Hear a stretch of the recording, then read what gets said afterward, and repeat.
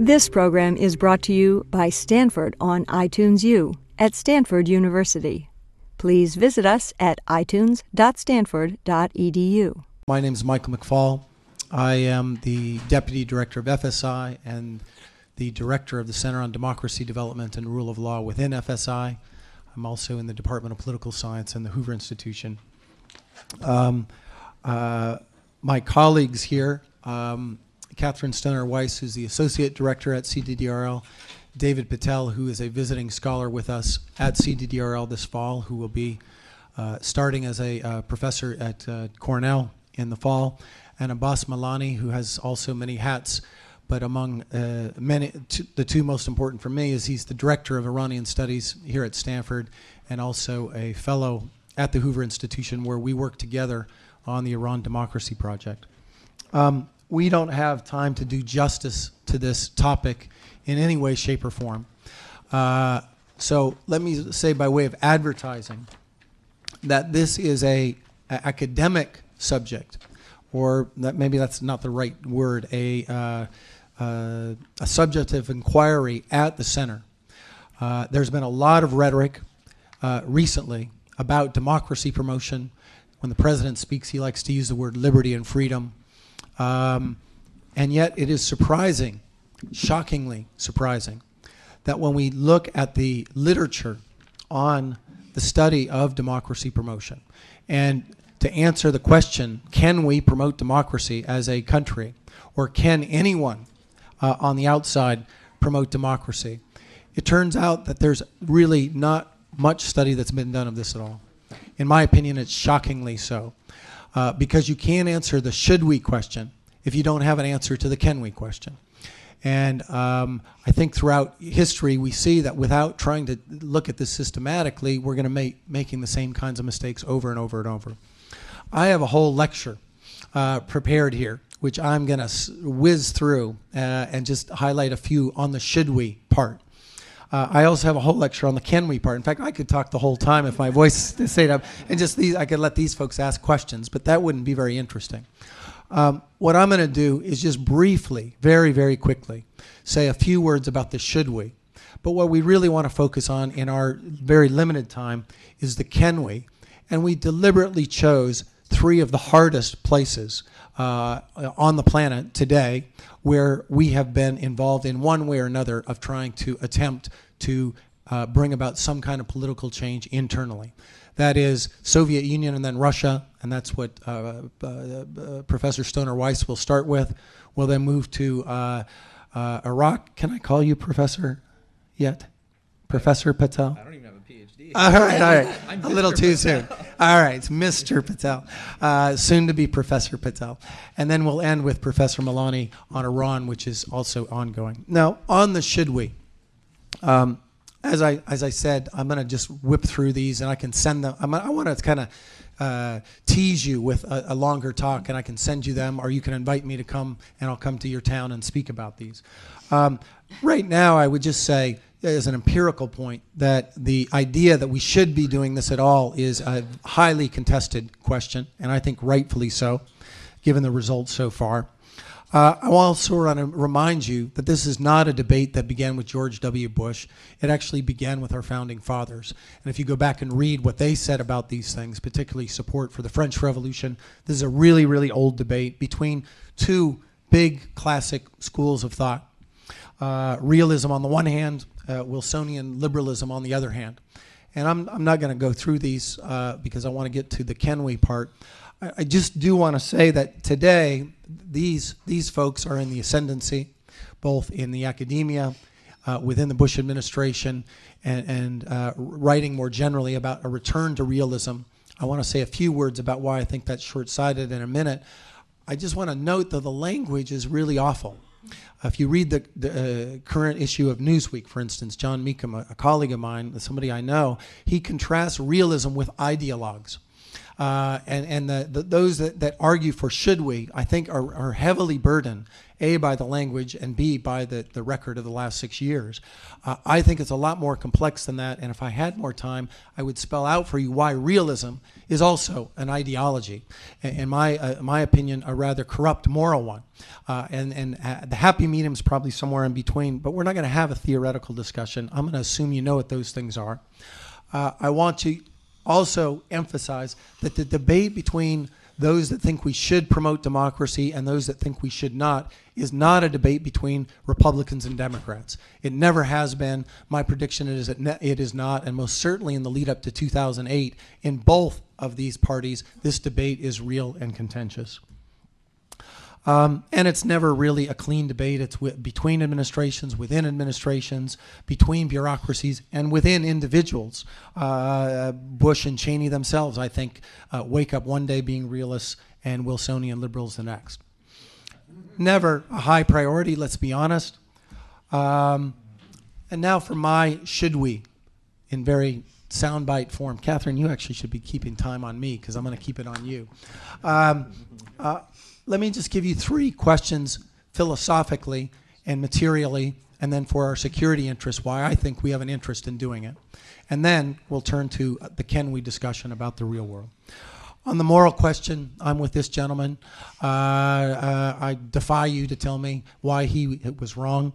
I think when you look at governance questions, democracies are better at protecting basic human rights, constraining the power of predatory states. They don't commit genocide, they don't starve their people, and they're better at representing the will of the people than any other government that's been tried before. They also don't fight each other. They're also more stable, less prone to coups. They have mechanisms for transferring power.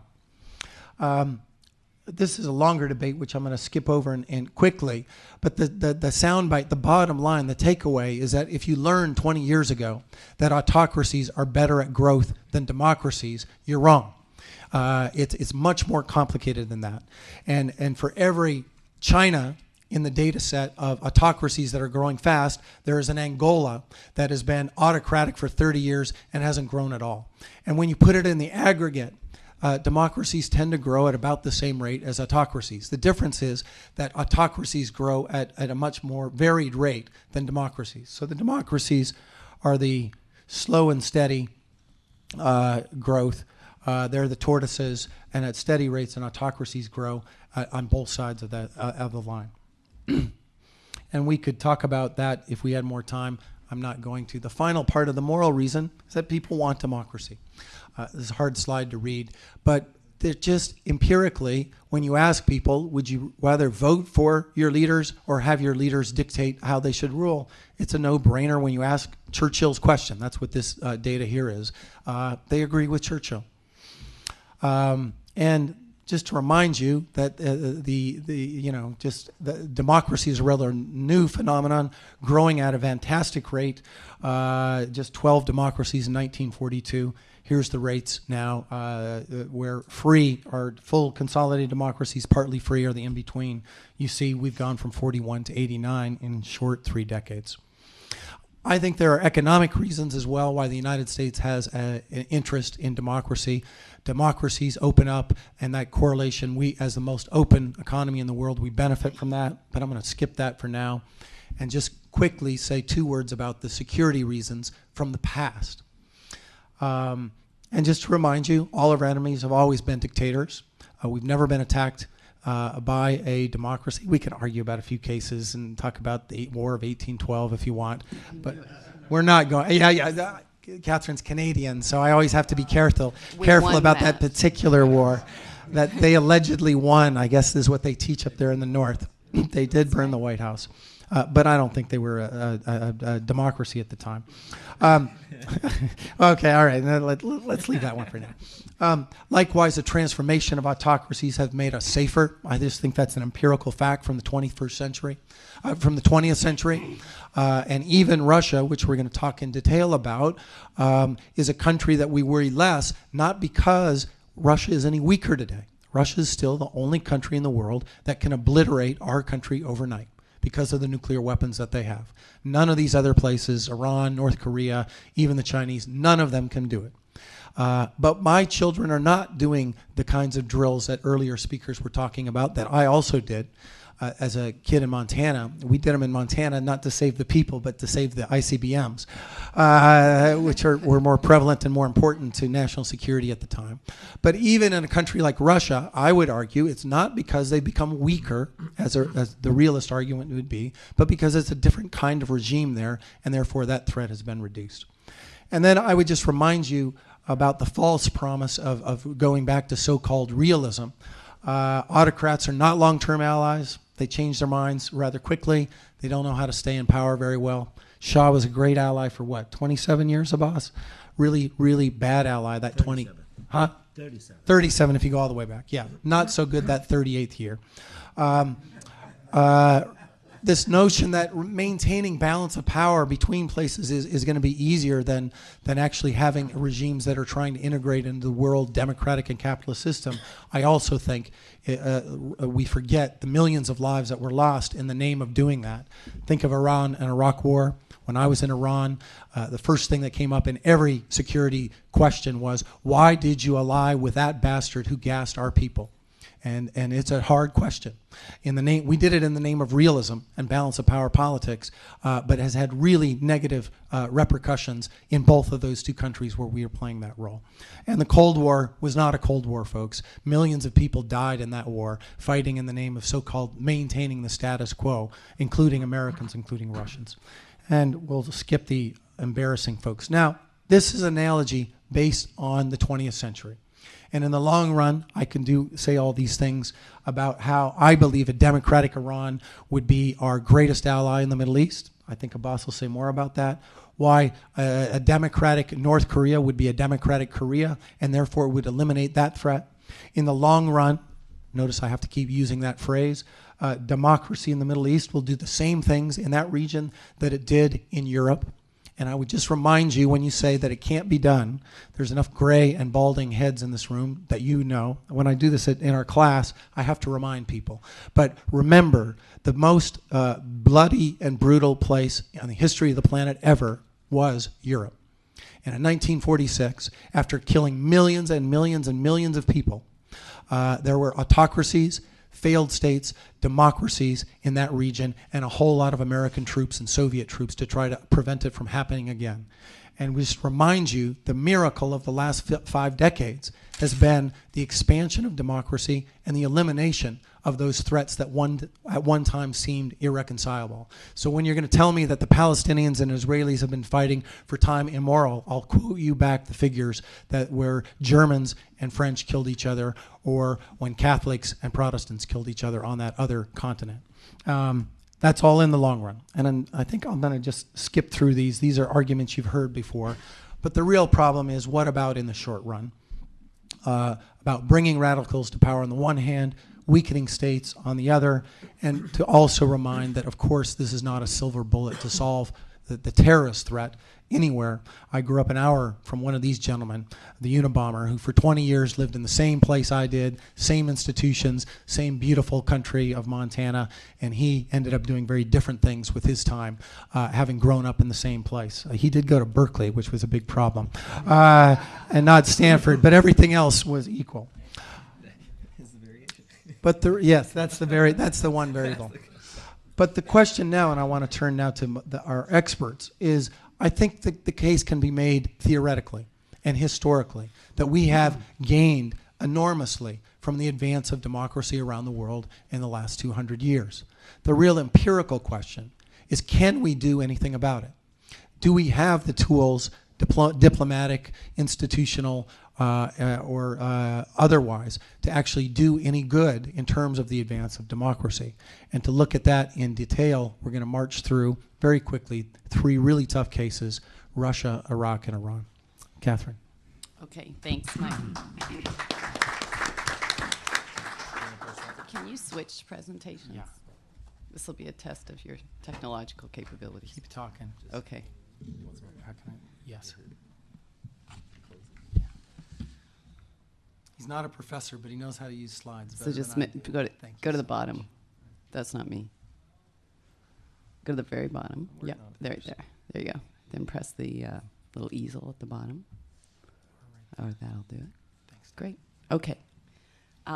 Okay, so I'm going to start with a case that we have. Pardon my voice. We have at CDRL, we seem to be having a cold, the entire center. But I'm going to talk about a case that has, I think, fallen out of the headlines. Russia was obviously very much in the headlines in the 1990s, and that's when the bulk of democracy assistance was really most active. The interest has really, I think, fallen off over the last 6 years or so. One of the reasons, I think, is because our president looked into the president of Russia's eyes, saw his soul, declared him a friend, and we assumed Russia was done. And it turns out Russia's not done. Russia's not a consolidated democracy.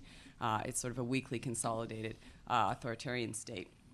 But Russia is obviously still very important to the United States and to the rest of the world. It should be a better strategic partner than it is to the United States, arguably. But it still rates very highly for the United States, not only because of the nuclear weapons that it has and that we've heard about earlier today, but because of the potential influence it can have in situations like that of North Korea and its nuclear ambitions, as well as in Iran and possibly even in Iraq, where it's been a bit of a spoiler in terms of being attached to oil interests there. Russia rates so high with President Bush that he's even willing to do a quick 1-hour stopover, which he did yesterday, to say hello to his friend Vladimir and have a few photos taken in advance of their meeting on Sunday. I guess I should move this. Let's see if that were, oh, great. As Mike mentioned, just to give you a sort of a larger picture of U.S. democracy promotion efforts, $1.4 billion has been spent in democracy assistance as of fiscal year 2005. There are a ton of U.S. government institutions involved. At CDDRL, we frequently get called by private agencies who are in the Beltway in Washington wanting to use the Stanford name in order to gain contracts from USAID to do various things in terms of building civil society in different parts of the world, in particular Russia and Eastern Europe. But there hasn't been a ton of success in this regard. In a second, I'll show you what's happened in Russia. But Russia's basically moved from sort of an unconsolidated democracy under Boris Yeltsin to, as I mentioned, an unconsolidated authoritarian state under Vladimir Putin. And the question is, why has this happened?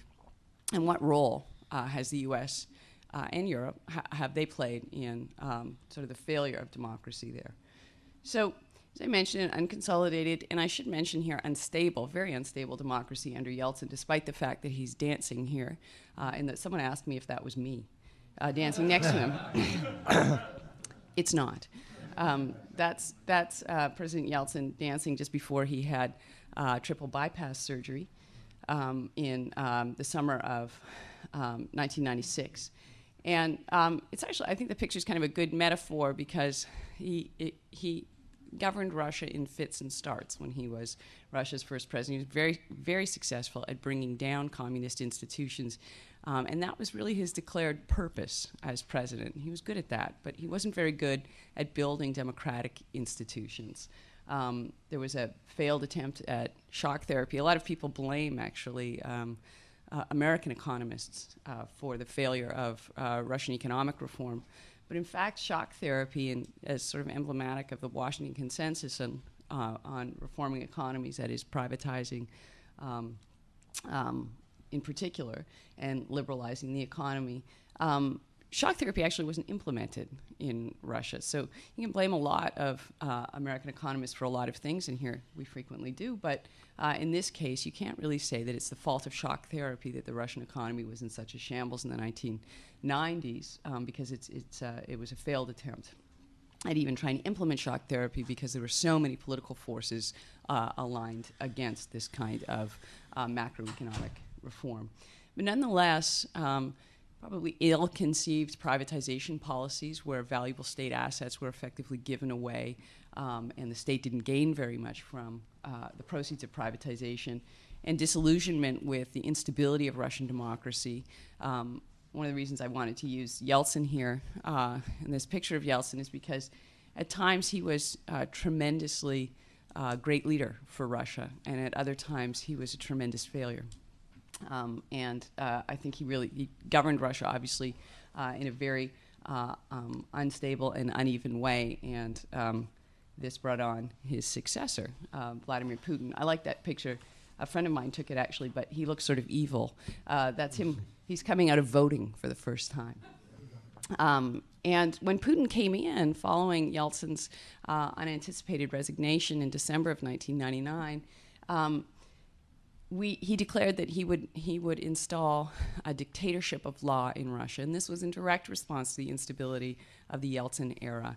And many of us wondered, did he mean dictatorship of law or just a plain old dictatorship? But I think initially, people were pleasantly surprised, analysts inside and outside of Russia, in the sense that this was a man who was smart. He showed up for work. He was a teetotaler, in contrast to his predecessor. He knew the issues. He could go toe-to-toe with American presidents on trade policy, and is a good, strong leader for Russia. The problem is that he has absolutely no investment in democracy. He has no background in democracy, and and he was relatively unknown as a leader. He's never actually led an organization in this way. He briefly led the successor to the KGB, but he is not. And one of his advisors was here, former advisors was here recently, and said he's not a leader, and so he has to take a lot of advice from conflicting individuals within his administration. That's actually not a picture you get of him. If you read the Russian media, he controls the Russian media, his administration does, so not surprisingly, you don't see him as at all a conflicted leader, because he's gradually taking control over instruments of democracy, including the media, not the least of which is media. He's introduced, over the last 6 years, a form. First we called it managed democracy. Now they call it sovereign democracy, which is a way of saying that Russia's democracy is really different from everybody else's. And Russia's democracy means that they don't have an open media. It's not clear how free and fair elections are in Russia. Lots of people can run, but not everybody can run, and there are frequently suspicious cancellations of attempted registration of candidates in elections, both at the parliamentary level, the federal parliamentary level, and the regional level in Russia. Just a little bit more background on Putin. We knew so little about him when he was appointed first prime minister and then acting president. He was ultimately elected, as most of you will know, in March of 2000. He was reelected in 2004, and technically he's up for election again in 2008. Notice I said technically. We're all waiting to see whether he actually runs for election or not, or whether he just continues in his role as president. When Yeltsin first tapped him to be president, he reports that he was very, very hesitant to become president of Russia, saying that he didn't like elections, didn't like to run in them. And here's a direct quote: "I don't like election campaigns. I really don't like them. I don't know how to run them, and I don't like them." Nonetheless, without an economic plan or presenting any kind of economic program, he won with 52% of the vote. Again, that's partly from manipulating the media. But you can see over the last 6 years what's happened. These are Freedom House scores in Russia. So the higher the score here, the less free you are. So here are not countries, but free countries. This is in Eastern Europe and the former Soviet Union, partly free. This is where Russia was here until 2005. Under Putin, it's jumped here to not free. We can talk more about what that means exactly. So what's happened? Is Russia lost? Well, it faces all of these challenges, which I don't have time to go through exactly here, but obviously Russia has a lot of oil. Oil doesn't generally breed democracy. It tends to breed weak states and high degrees of inequality. And so it has all of those things. It has very poorly institutionalized state more generally, has a little bit of trouble taxing and spending. So it's moved from being a democracy without Democrats under Yeltsin really to authoritarianism without authority, I think. So did we fail in promoting democracy? Did the U.S. lose Russia? No, I don't think we can actually take credit or blame for that. There are a lot of Russian policymakers and a lot of private interests in Russia who can be blamed for that. There were, however, since the early 1990s, a virtual army of democracy assistance organizations working particularly in the area of civil society. And expectations were very high in the early 1990s that this would be a relatively easy thing. But of course, it's not an easy thing anywhere, and it's certainly a very difficult thing to try and encourage civil society growth in what is the largest landmass in the world. And I think people forget that as well. Size here really does matter. Russia spans 11 time zones. And democracy assistance, though, could have probably been better. Frequently, international organizations, one I just visited recently in Vienna, the OSCE, for example, tended to ignore superficial compliance to sort of democratic norms and not really taking into account full compliance. The question also, and this is something I know Mike would raise if he had more time, so I'll raise it for him, which is who does democratizing in the United States? Frequently, it's people in their mid-20s to late 20s. I was one of them in 1990, just for the full disclosure. And there's nothing wrong with being young, of course, that's great. They have, I was young once too. They have a lot of energy, but the problem is that I think that there's not a ton of training and not a lot of money goes into training, and frequently they're not taken seriously on the ground by the people they're supposed to be helping because they don't have a lot of credibility. They haven't had a lot of life experience yet, so that's one problem. Another is we're not really spending enough. There's a common misconception that we spent a ton on democracy promotion in Russia. In fact, we really only spent about $15 million between 1995 and 2000, which is not a lot of money. There's a lot of lack of coordination among agencies, people tripping over one another, but most importantly, a lack of political will in the domestic arena. And this is where I think the Russians themselves can be blamed, and we can't take much credit. Okay, I see. Yep, 1 minute to go. But the task really shouldn't be underestimated. Mistakes were made, as McNamara said. But let's remember Russia's a huge country, no democratic history, and we're trying to carry out here simultaneous economic and political reforms, which is a tall order. And I can't resist. I always put in a map of Russia. There it is. Look at the size of it. Huge, huge country. Just a little bigger than Canada. But all this to say we shouldn't give up. We can learn from what's worked in other places. Serbia, Ukraine, and Georgia, of course, in the last 6 years have all had democratic breakthroughs. And I think there's some evidence of success in terms of U.S. involvement and European involvement in all three places, including building civil society organizations. I think we can continue to invest there.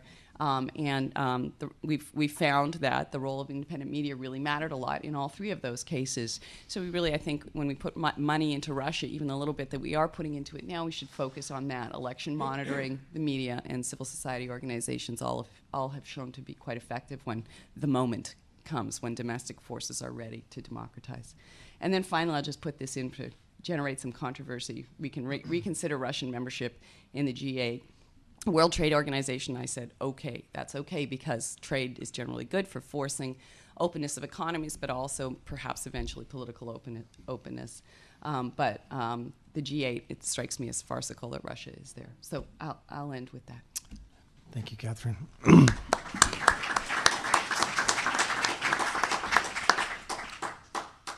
On to another hard case, Iraq. I think I'm going to get up and dance around. Okay. I like to move. Oh, here, you want here's the clicker. Thank you. Like Mike said, I'm actually a PhD student, a pre-doctoral fellow at CDDRL. So first I wanted to thank Mike and Catherine for bringing me to CDDRL. It's been a wonderful place to continue my work. It's been a fantastic research community. Everyone in this room could give a talk about lessons we can learn about democracy promotion from Iraq. Everyone knows it. The question is, how much confidence do we have that we're interpreting Iraq and what's happened in Iraq the right way? So what I'm going to do is not talk much about democracy. I'm going to talk about Iraq. Thank you. Present you with a series of puzzles about why Iraq looks the way it does today.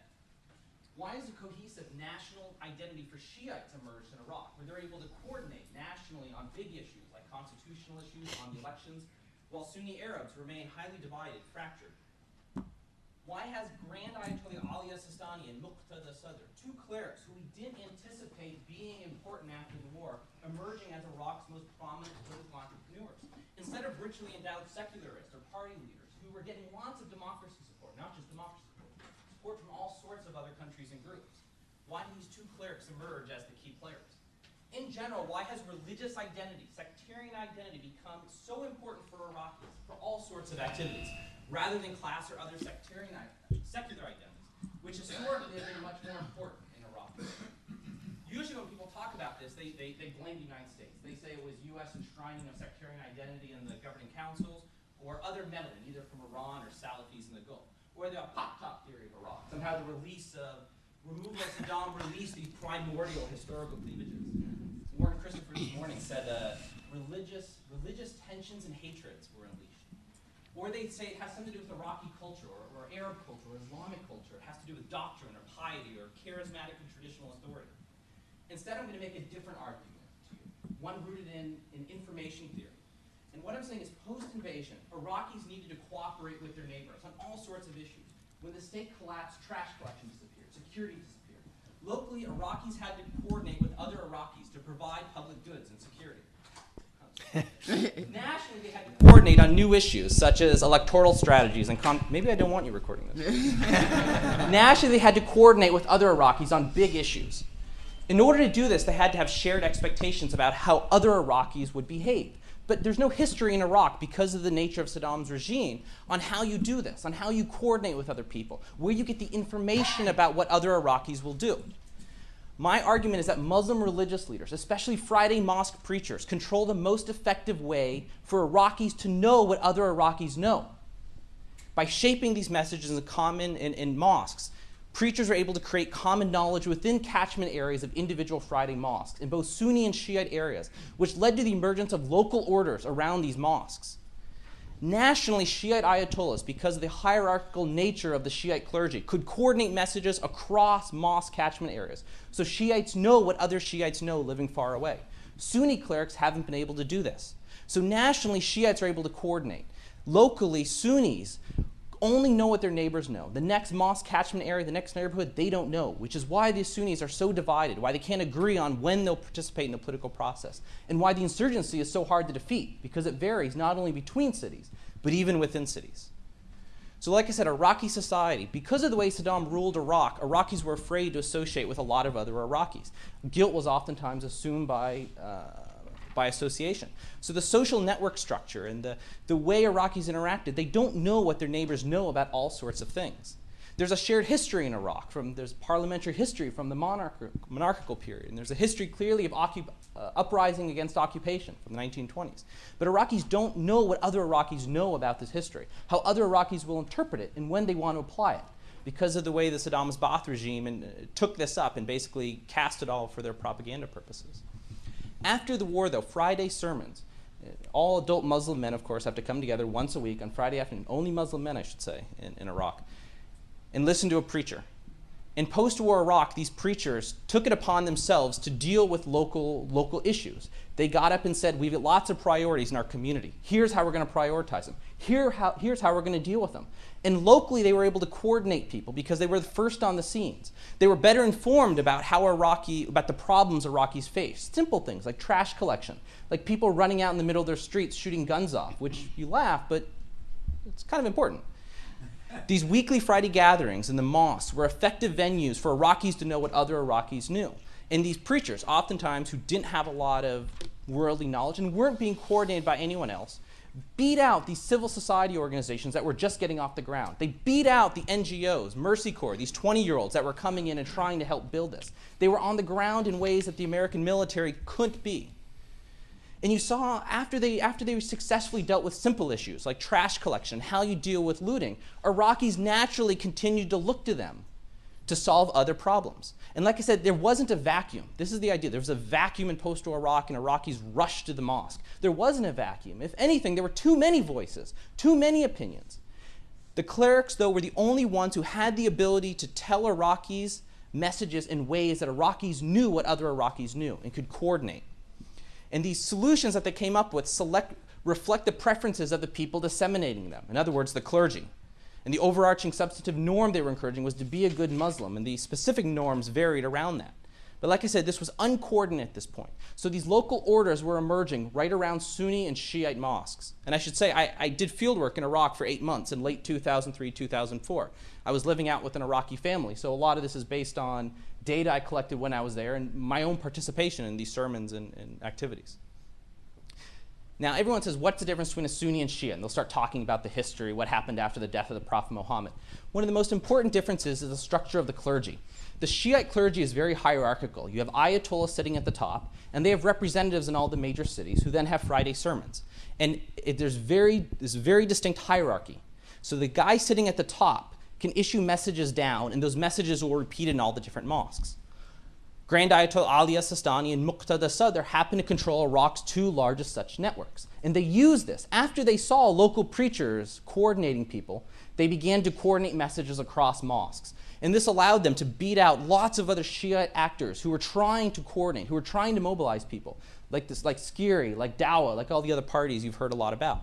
And this means that a Shia going to a mosque in Basra on Friday knows what Shia sitting in Kufa or in Baghdad or in Kut or Amara are hearing. The messages they're hearing about big issues, constitutional issues, about federalism, things that Iraqis didn't know what other Iraqis thought about. The Sunni clergy, on the other hand, is there's almost no hierarchy, which is why you get people with engineering backgrounds like Osama bin Laden issuing fatwas. There's no clear hierarchy, and what little hierarchy existed because of the state, the Ministry of Religious Endowments in Iraq, was abolished after the war. There was a very weak diwan to oversee them. And the most successful post-war Sunni Arab political organizations were things like the Association, I just turned this off. The Association of Muslim Scholars, or Adnan Dalemi, who controlled the Waqf, who basically mimicked what the Shias had, the hierarchy they had, and tried through money and patronage to coordinate messages across mosques. Instead, the Sunni Arab clergy were independent. There were many status equals, and the messages they gave were only local. There was no national coordination. Sistani, though, coordinated the Shias on all sorts of issues to frustrate U.S. plans. Bremer and the U.S. government was constantly changing their plans, and Larry Diamond, I'm sure, talks about this and has a lot of experience on this, changing the caucus plans and then things that came down in the interim constitution. Sunni clerics, on the other hand, can't coordinate messages across mosques, so the collective action remains local. They can't coordinate and bargain successfully over big things like a constitutional writing process. They can't extract the demands from the Shia the way they need to in order to have to be able to get credible commitments from them that they can preserve their rights in the future. And there's really no sense still what has to be done for the Sunni Arabs to lay down their arms and to come on board with the political process. Other elites and other groups that were trying, that we think of in a democracy, all these newspapers that were emerging, all these nascent political organizations, they didn't have the ability to create the same information in ways that Iraqis knew what other Iraqis knew. And what you ended up seeing were previously secular politicians like Ahmed Chalabi turning to Islam because they know the clerics like Sistani are looking over their shoulder and that they have to follow their messages and get on board with their program to have any influence whatsoever. The United States failed in Iraq, or has failed up until this point in Iraq, because even the Coalition Provisional Authority didn't have this ability to coordinate messages in ways that Iraqis knew other Iraqis would condition their behavior on them. Now, normally when people talk about Iraqi politics and why people have turned to the mosque, turned to clerics, they say it has something to do with culture. It's charismatic authority, and Muqtada Sadr, I don't know, maybe he's charismatic. Or it has to do with piety or something in the culture. The argument I've given you says it had nothing to do with that. Iraqis just needed to coordinate. And these people listened to Islam, not because of the message of Islam, but because of the way Islam delivers messages. They were the only institution on the ground that had the ability to disseminate these messages to help people coordinate, to collectively act and mobilize. And that's why Islam emerged as the dominant player in Iraq. Literally, the clerics in Iraq hold the microphones, the megaphones. They're able to coordinate people and pick the outcomes, the positions they take. And most Iraqis, even though they may want democracy, they want to solve these big issues like the Constitution, and they want stability. They want to get that so they'll get the things that they really want, which are jobs, which are good futures for them and their children.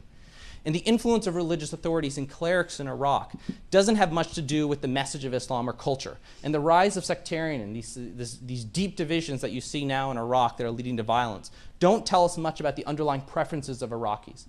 They're a result of the underlying institutional capacity of pre-war institutions to generate information and coordinate people after the war. Thank you.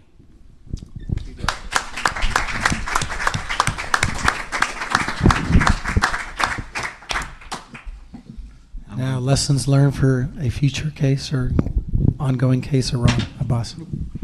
Thank you very much, and thank you, Mike, for including me in this very interesting panel. I think the question of democracy in Iran is probably the single most important question for the future of the Middle East. Because if you look at the history of the 20th century Middle East, Iran has been, along with Egypt, the two bellwether states. What has happened in Iran has prefigured or culminated trends that have happened in the Middle East for the last 100 years. But unfortunately, because of concern with the nuclear issue over the last couple of years, the issue of democracy and the fate of democracy in Iran has become eclipsed. And Mike and Larry and I have written at least on a couple of occasions suggesting that if indeed there is to be a solution to the nuclear problem, the democratic issue has to come to the forefront. It's not the other way around. The West, I think, has had it completely wrong over the last few years. Instead of focusing where the regime was the weakest, which was the democratic issue, they focused their policy on where the regime was the strongest, which was the nuclear issue, in the sense that it was the only issue, literally the only issue in the last 10, 15 years where they had some traction amongst the people. And they let them off the hook where they were the weakest. But I don't think it's too late, in the sense that I think there is still a very viable possibility for a democratic movement in Iran. And I don't mean a democratic movement that is installed from Washington or dictated to by Washington or selected by Washington, but I mean a democratic movement that is indigenous, that is based on the realities of Iran, that is based in a civil society in Iran, and that is based on determinations that are made by the Iranian people, for the Iranian people. And there is ample evidence, I think, to suggest that Iran wants democracy, needs democracy, is capable of having democracy, and that the regime, the velayat faqih, as we call it, the rule of the clergy, which is a kind of a pseudo-totalitarian hold on the society, is really incapable of solving the society's problems. This is an economy, this is a society, this is a regime that hasn't been able to solve, for example, some of its most basic problems with oil at $70 a barrel. The Iranian economy today is in a far worse shape than it was 5 years ago. And clearly, I think the only thing that will solve this problem will get the kind of infusion of capital that Iran needs in order to get the economy back in shape, in order to create the 1 million jobs a year that Iran needs, is a democratic Iran, is the rule of law in Iran, and I think it can come. But what role can the United States play in all of this? We had one of Iran's most important democratic activists at Stanford this summer here for about 3-4 weeks. We had him here twice, in fact. Mike invited him to his center, gave a talk for the fellows and professors, and the Iranian Studies invited him to give a talk at the campus level. And during the smaller discussion, somebody asked him, and this is a guy, incidentally, for some of you who might not remember him, this is a guy who was in prison for 6 years. He went on a hunger strike. His name's Akbar Ganji. Went on a hunger strike for about 70 days and went on the verge of death, and the world community came to his help, and they saved him. And he's now trying to promote the cause of democracy. And his single message in his last few months that he's been outside Iran, 4 months now, is that there is a democratic movement. Don't be taken by the regime's propaganda that they have destroyed this democratic movement, and help us help ourselves. And when they asked him, what can the United States do? One of his first response was, why should the United States do anything? A question of democracy is a question of democracy for the Iranian people. They have to bring democracy to Iran. And I think the majority of Iranian genuine Democrats believe that. They believe that the question of democracy in Iran is an Iranian question. But I also think the majority of them think that the United States can play a role. It can play a constructive role if it partakes a constructive, wise, prudent policy. It hasn't had such a policy. In fact, as we have argued in two of our papers, the United States hasn't had a policy. It's been in a reactive mode for over 25 years, and the policy has been changing, and the strategic vision has been lacking. And our suggestion is that in that strategic vision, the focus has to be, the central piece has to be the promotion of democracy, the building on the hope that the Iranians can deliver on their dream of becoming a democratic society, and that democratic society will become a strategic ally of the United States, will become a strategic ally of Israel, as Iran was for much of the 20th century. Iran was the first Muslim country to recognize Israel almost from its birth. Iran had relations from 1950. Iran was the first Muslim country to begin selling oil to Israel from 1955. It was the only Muslim country that did not participate in the embargo because Iranians understood that as the only non-Arab, only Shiite prominent or majority state in the Persian Gulf and in the Middle East, they need strategic allies, and that Israel is their ally, that the United States is their strategic ally. The United States has been a very crucial presence in Iran for much of the 20th century. Don't look at the last 25 years. The three names I want to remind you of, these are the three names that have played a very important role. The first is Baskerville, the second one is Roosevelt, the third one is Jimmy Carter. Baskerville was the first American, the first to die for the cause of democracy in Iran in 1905. It was a Chicago teacher. Kermit Roosevelt undid what Baskerville had done. Baskerville created an image of the United States as the city on the hill, as the ally of the Iranian Democrats. Kermit Roosevelt went to Iran in 1953 and with the help of the British overthrew a democratic, populist, nationalist government of Mossadegh, and that changed U.S.'s image. Carter began the process of reversing this by promoting civil rights, by promoting human rights, and by helping undermine the despotism that existed in Iran at the time. There are many things that the United States can do today, I think, that would help the cause of democracy. The first is to have the humility to recognize that this thing has to be done in Iran, that we don't need a Chalabi, that these people in Washington who have their eyes on the $75 million are not the friends of the United States, and they're certainly not the friends of Iran. To take a kid who's just come out of the school and put him at in charge of a research institute and give him money from the $75 million. I think you should explain what that is. I don't think... There is a gentleman who's come out of Iran, and because he served some time in prison, he absolutely, as far as I know, and as far as I have anecdotally collected some evidence, has no base amongst the Iranian Democrats. He's a very nice man. He's been some time in prison, but he's willing to say what the neocons want him to say, which is that it's good for the United States to invade Iran. And they have taken this man and suddenly now are creating an American enterprise of Iran and putting this young gentleman who hasn't published a single line in his life as the head of this research institute, supposedly research institute, and giving him a chunk of this $75 million. And that is a joke. And that is a great disservice to the United States. That makes the democracy promotion effort look like a joke to the other Iranian Democrats, to Akbar Ganji, who was in prison, to the other people who were in prison. There is much that can be done, as I said.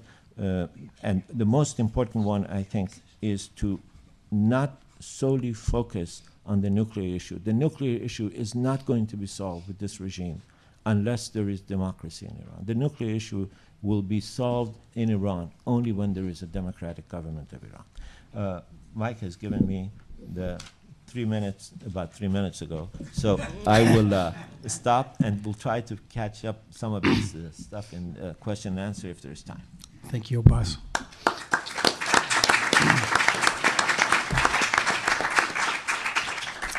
I really feel like we've just touched the surface of all three of these cases, and your beer and wine is waiting for you in 15 minutes. But let's open the floor, and I'm told we can go over a little bit of time because this is the last session before dinner at 7. So the floor is open. I have lots of questions I want to ask, but I'll defer. Michael, please. I'm interested to know what you think or how these democratic voices within Iran itself can be heard and not suppressed.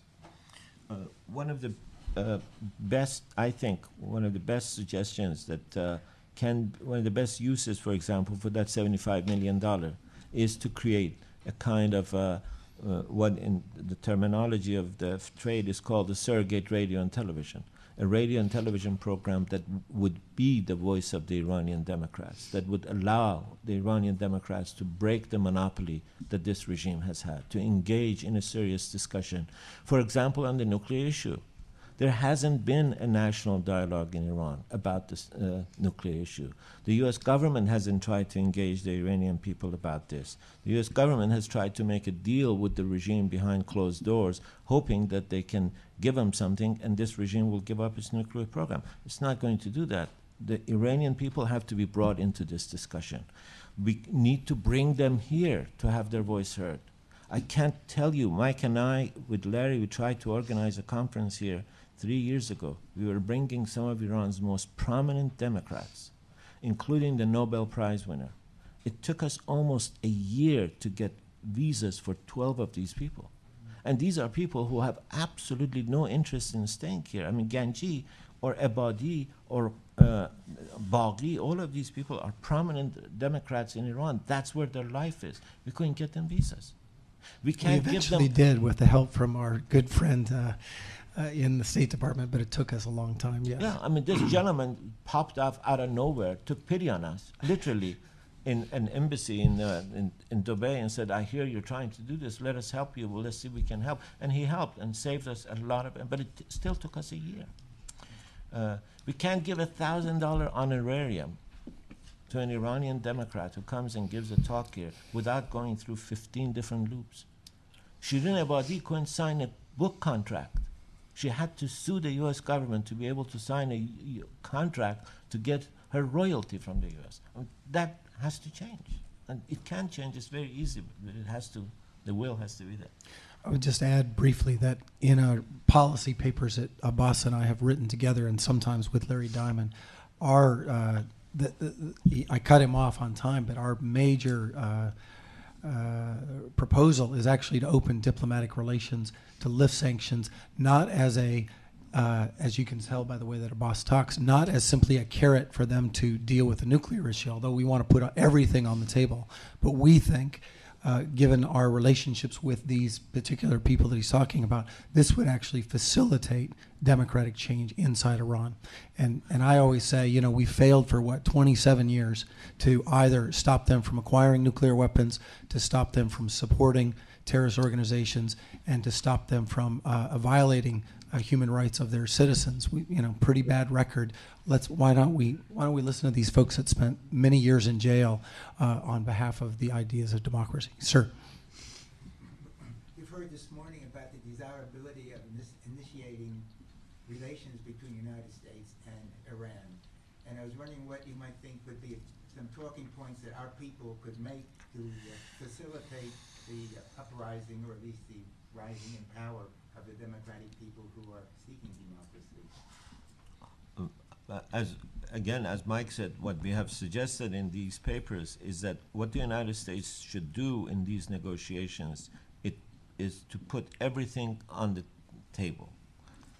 Direct negotiations, yes, but at all times, the U.S. has to be clear that it's going to continue its support for the Iranian human rights activists, that they shouldn't make a deal. That's, I think, the single most often question that I am asked from people inside Iran.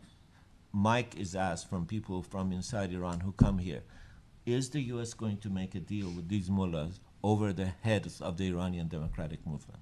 If we can convince them, and they know, Ganji says to the U.S. government, in his open letter to the U.S. government, he published it in Washington Post, he says, we want you to establish relationship, but we don't want you to forget about us.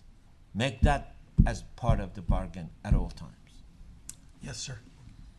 Mark, there have been calls for reform in Iran by clerics and also by students, and most recently in years past, student calls for reform have been suppressed by the Hezbollah or the Pasdaran. I'm just wondering how you see change or calls for reform or pleas for reform take root in Iran itself. Please. Unless David wants to answer. No. Please. You know, the democratic movement in Iran is not based in one person or one idea. The idea that this was all Mr. Khatami's doing, and because he's now been undone, that movement is lost, or the fact that Iranian youth are now disheartened, and they are. The fact that a large number of them are drug addicts, they are. Iran has 7 million heroin and opium addicts. This regime is criminally complicit in allowing this drug addiction to fester in Iranian society. But at the same time, I think if there is one moment when people think that this regime's ability to kill and harm them has been diminished, what happens in Ukraine and other places where Mike has written about, I think will happen in Iran. I have absolutely no doubt, because people want it, people need it. I mean, there's no other way to solve these people's problems. You get this. Let me just give you one quick example. Iran is one of the biggest oil-producing countries in the world. It imports between 40 to 60% of its daily use of gasoline. They haven't been able to attract enough investment to start the Iranian refineries to bring them back to 1979 level. That is going to require $600 billion investment. Who is going to make that investment if Ahmadinejad is the president? Why can't the oil revenue to self-generate that? They don't have enough. They don't have enough. They got $50 million, and of that $50 billion, they give about 35 to 40 billion of it back in subsidies. Subsidizing gasoline, for example. Subsidizing sugar, for example. And subsidizing their Hezbollah. supporters. I mean, they're not reinvesting. They're using rents for other pernicious things. If I could just say one other thing, if my voice will allow me. I think it's important for Americans, for all of us, because we're not just Americans, but to understand why Ahmadinejad won this last election. Because the conventional wisdom is that this is a return of the revolutionary ideology and the revolutionary state. In fact, one of our colleagues in this conference said that at another panel, and that's just wrong. It's a really superficial analysis of what's going on inside Iran. Ahmadinejad won as a protest vote against the status quo. And he ran against Mr. Rafsanjani in the second ballot, who is the epitome of the status quo inside Iran. What he said subsequently about Israel it was nothing. He said none of that during the campaign. And my prediction and Abbas's prediction, and you should take his prediction, not mine, is that if he does not deliver on the bread and butter issues that he ran on, he too will be the next person where an anti-status quo vote will push him out. The second thing I would say is if you look comparatively at Iran, this is just what causes democratization. What are factors that facilitate it? They've got a lot going for them. They have a very urban and literate population. They have a fairly high level of economic development compared to non-democracies. These are things that we know comparatively are positive for democratization. Only I think Russia, Singapore, Russia, and maybe Kazakhstan now are countries with higher PPI rates that are still democracies. Okay. Third, the borders of their state are really well defined. It is not a state like Iraq where a bunch of outsiders defined their borders for them 100 years ago. This is a country with 2,500 years of history. And fourth, the revolutionary team that created the Islamic Republic is totally bankrupt. When I was there a couple of years ago, I've lived in the Soviet Union, I've lived in communist Poland, and my overwhelming impression going around meeting people, first of all, they really, really wanted to interact with me as an American.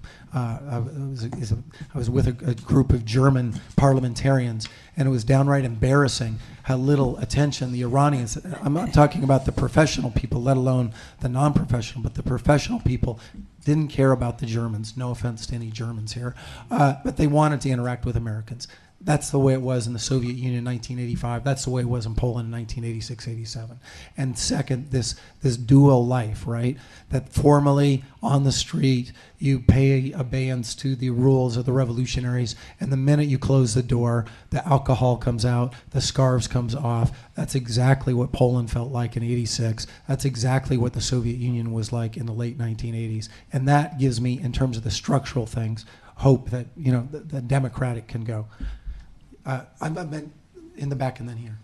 1, 2, and 3. I think those will be left. And I think we'll gather all the questions and then respond, okay? Because we're getting close to time. Comment on the reported role of the Iranian regime on exporting arms and other personnel into both Iraq and into Lebanon. Yes, good question for both David and Abbas, please. I have a question on Russia. Thank you. It still matters. I think you would hopefully agree that part of what counts about democratization is a stable transition from an authoritarian regime to democracy. Could you not say that perhaps what we're seeing now in Russia is Putin pulling back because everything was so unstable throughout the 90s, and so in a bid to maybe stabilize that in the long run for the future, maybe he's pulling back some of those freedoms now to lay a better foundation for more stable democracy. Great. Last question here. Didn't the mullahs invalidate about 2,000 people who wanted to run for different offices? And that's what would make this not a democracy. It's not a democracy, yeah. Yes, yeah, you're absolutely, that's an empirical question. You're absolutely right, and it is not a democracy. Sergey, because you've traveled far, I'll let you have one last question. He came all the way from Moscow to be here, so. Thanks. My question is probably for all three panelists, and refers to Michael's point. We heard a lot about coordination failure. It's really about coordination, how Democrats can actually talk to each other. If autocrats know very well that civil society and media freedom is really a dangerous thing for autocrats, and the examples of Serbia, Georgia, Ukraine, their one TV channel was crucial. What can the United States do? And the other question is, again, all three countries share this oil revenues, right? And what would happen when oil prices actually come down? What would happen to these regimes? So, yeah. Why don't we go this way? Catherine, Abbas, David, and myself. I'll go last. Okay. With respect to Putin pulling back now to lay a better foundation for democracy, I suppose that would probably be the most optimistic view of what he's been doing. And the question is, when does that stop? I think the particularly discouraging thing is that he hasn't built institutions to actually govern the country. And one of the reasons I wanted to bring up the size of Russia is because it's a very hard place to govern. There are 89 provinces spanning 11 time zones. There are 89 regional governments to deal with, and there are hundreds of little oligarchs surrounding those regional governments. He hasn't made any effort. I mean, even good authoritarians build institutions that can link the central government to the periphery, to state-level governments. He hasn't done any of that. He doesn't belong to a political party. There's a political party he favors. Everything is done personalistically and through personal ties, and that makes relationships very, very malleable. It's a very difficult way to govern a 21st century economy in a 21st century state. So that I find worrisome, that the state is still weak. That's not a solid foundation to build anything, authoritarianism or democracy. Second, I don't think democracy was really tried properly in Russia. I mean, he really didn't take advantage of the accountability function that, for example, democratic institutions like political parties in a competitive party framework could afford. So he has to therefore negotiate bilaterally with pretty much every regional government on tax revenues, and this is again a tremendous drag. Eventually, it'll be a big drag on the economy when, to get to Sergei's question, oil revenues decrease, and what if oil prices go down? Unfortunately, I don't think that's going to happen in the near term. But I think in Russia, actually, I've been thinking about this with another Russian economist that we have here at Stanford. One of the things that's striking, too, about Putin is there really hasn't been a ton of microeconomic reform, considering all the authority he alleges that he has over politics there and over economics there. Really has not been wide-ranging microeconomic reform. There haven't been the number of bankruptcies you'd expect given the beautiful bankruptcy law, and I would turn back to, again, ineffective state and state weakness. So I think there's an illusion there that he's governing, he's a strong man, and he's got everything under control. But in fact, I think that it's kind of a Potemkin village in the sense that there aren't strong institutions, and so I don't see how this can be, kind of building a nice solid foundation before we move to democracy. I don't think the foundation's very solid for anything, authoritarianism or democracy. Abbas? In terms of Lebanon, when the war occurred, I was watching the Iranian media, and the way they covered it was really very interesting. In the first couple of about 10 days, they said nothing about the war and about Iran's relationship with Hezbollah. They covered it very low-key. Once it became clear that Hezbollah is going to survive and is going to emerge as more powerful than it was before, then they unleashed this campaign telling the Iranians the role that Iran has had in creating Hezbollah, training Hezbollah, arming Hezbollah. They literally talked about, they published a hitherto unpublished Nasrallah, Sheikh Nasrallah's interview where he says, I came to Khomeini in 1982 and Khomeini says, go create the Hezbollah, we'll give you everything you want. And then they chronicled how they have really helped support them, trained them. One of their ambassadors said that we took 30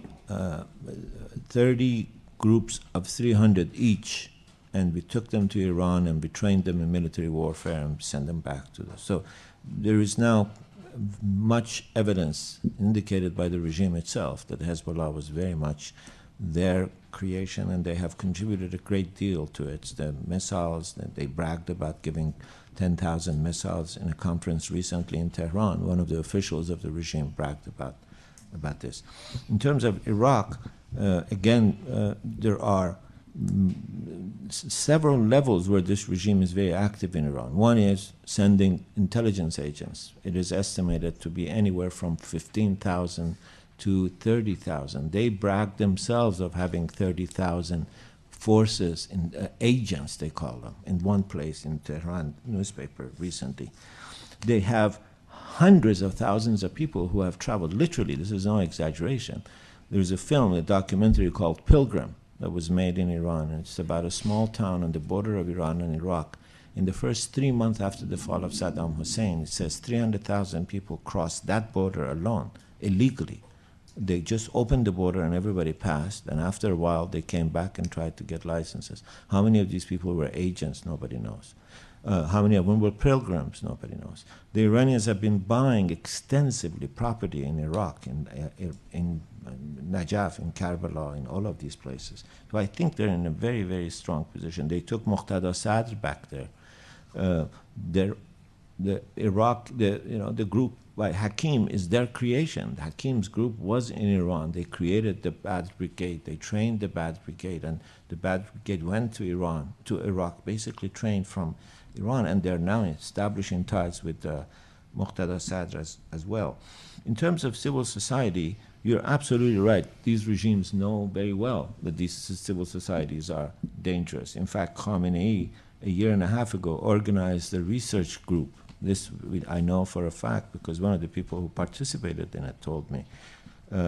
And he brought in some of the social scientists and said, I want you to study all the color revolutions and tell me all the stages of this, how it unfolded, so that they can sort of abort the process and see the early signs. So they work at this very methodically. But as Mike said in a meeting we had just in a talk he was giving just 2 nights ago, where I lost my voice.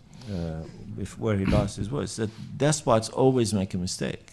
The good thing about despots is that they're invariably stupid, and they invariably make one mistake. And I think in the case of Iran, there is no doubt that I think they will make that mistake. And if oil prices go down, that is the ultimate thing that can bring this regime down. If oil prices go down to 30, this regime tomorrow can't pay its bills.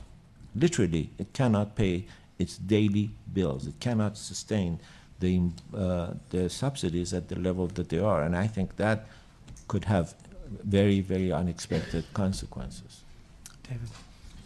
On the issue of Iranian influence in Iraq, there's a country that has over 150,000 troops in Iraq, probably another 200,000 unofficial troops in Iraq, has spent billions and billions of dollars trying to exert influence in Iraq, and has half of the more than half, probably 80% of the politicians in Baghdad on their payroll, and that's the United States. And we can't get the Iraqis to do what the hell we want them to do. Somehow we think with the Iranians, with a fraction of the manpower, a fraction of the intelligence agencies. Remember, the U.S. intelligence apparatus in Iraq is the largest since Vietnam. It's massive. We can't get them to do anything. Iraqis. Domestic politics and intra-Iraqi politics drives what Iraqis want. And the idea that Iran, with a fraction of the money, a fraction of the security, no real language ability, right? Farsi is not Arabic, and there's a lot of mistrust, obviously. Same religion, but very different structure, how they view that religion. The idea that Iran pulls all the strings in Iraq, I think, is a myth. And I think the Iranians will find it just as difficult as we have to get the Iraqis to do what they want them to do. Can the United States promote democracy?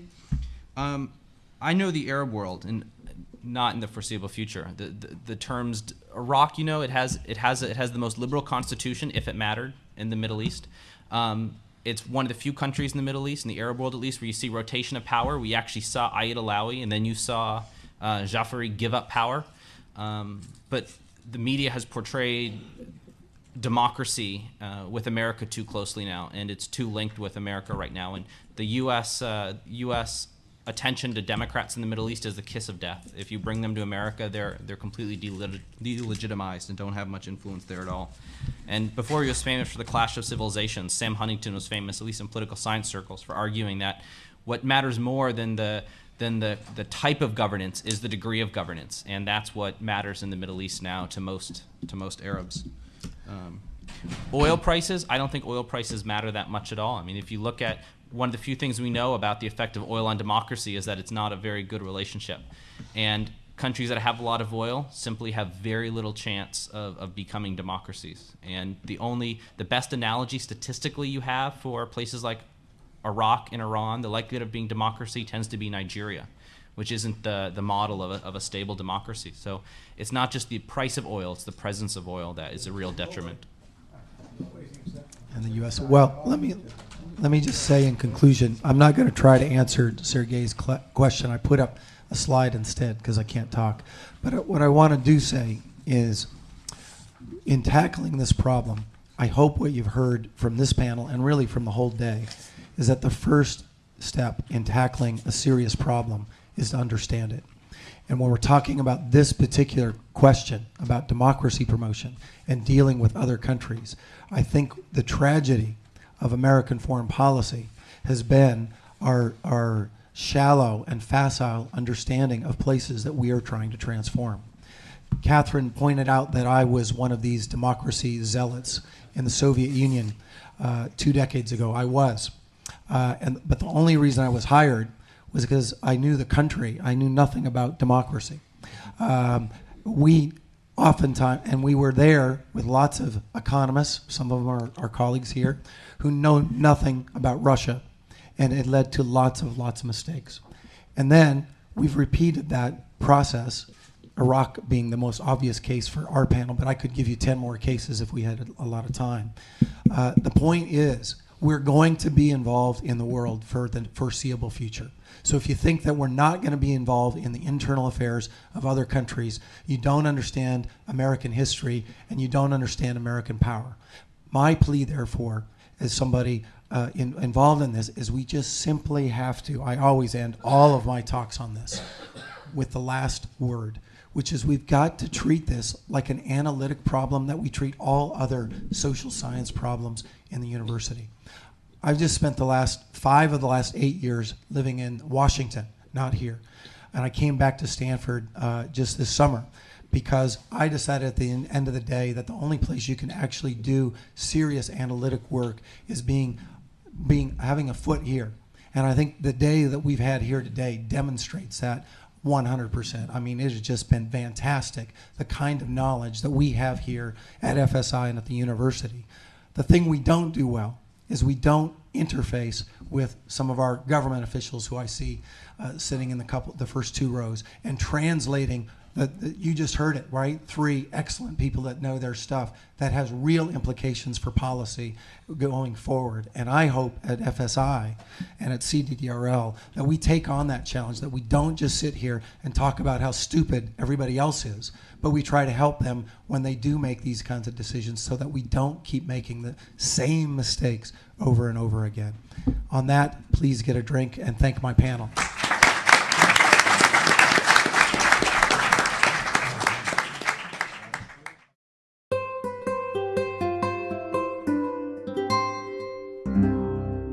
The preceding program was brought to you by Stanford on iTunes U and is copyrighted by the Board of Trustees of the Leland Stanford Junior University. Please visit us at itunes.stanford.edu.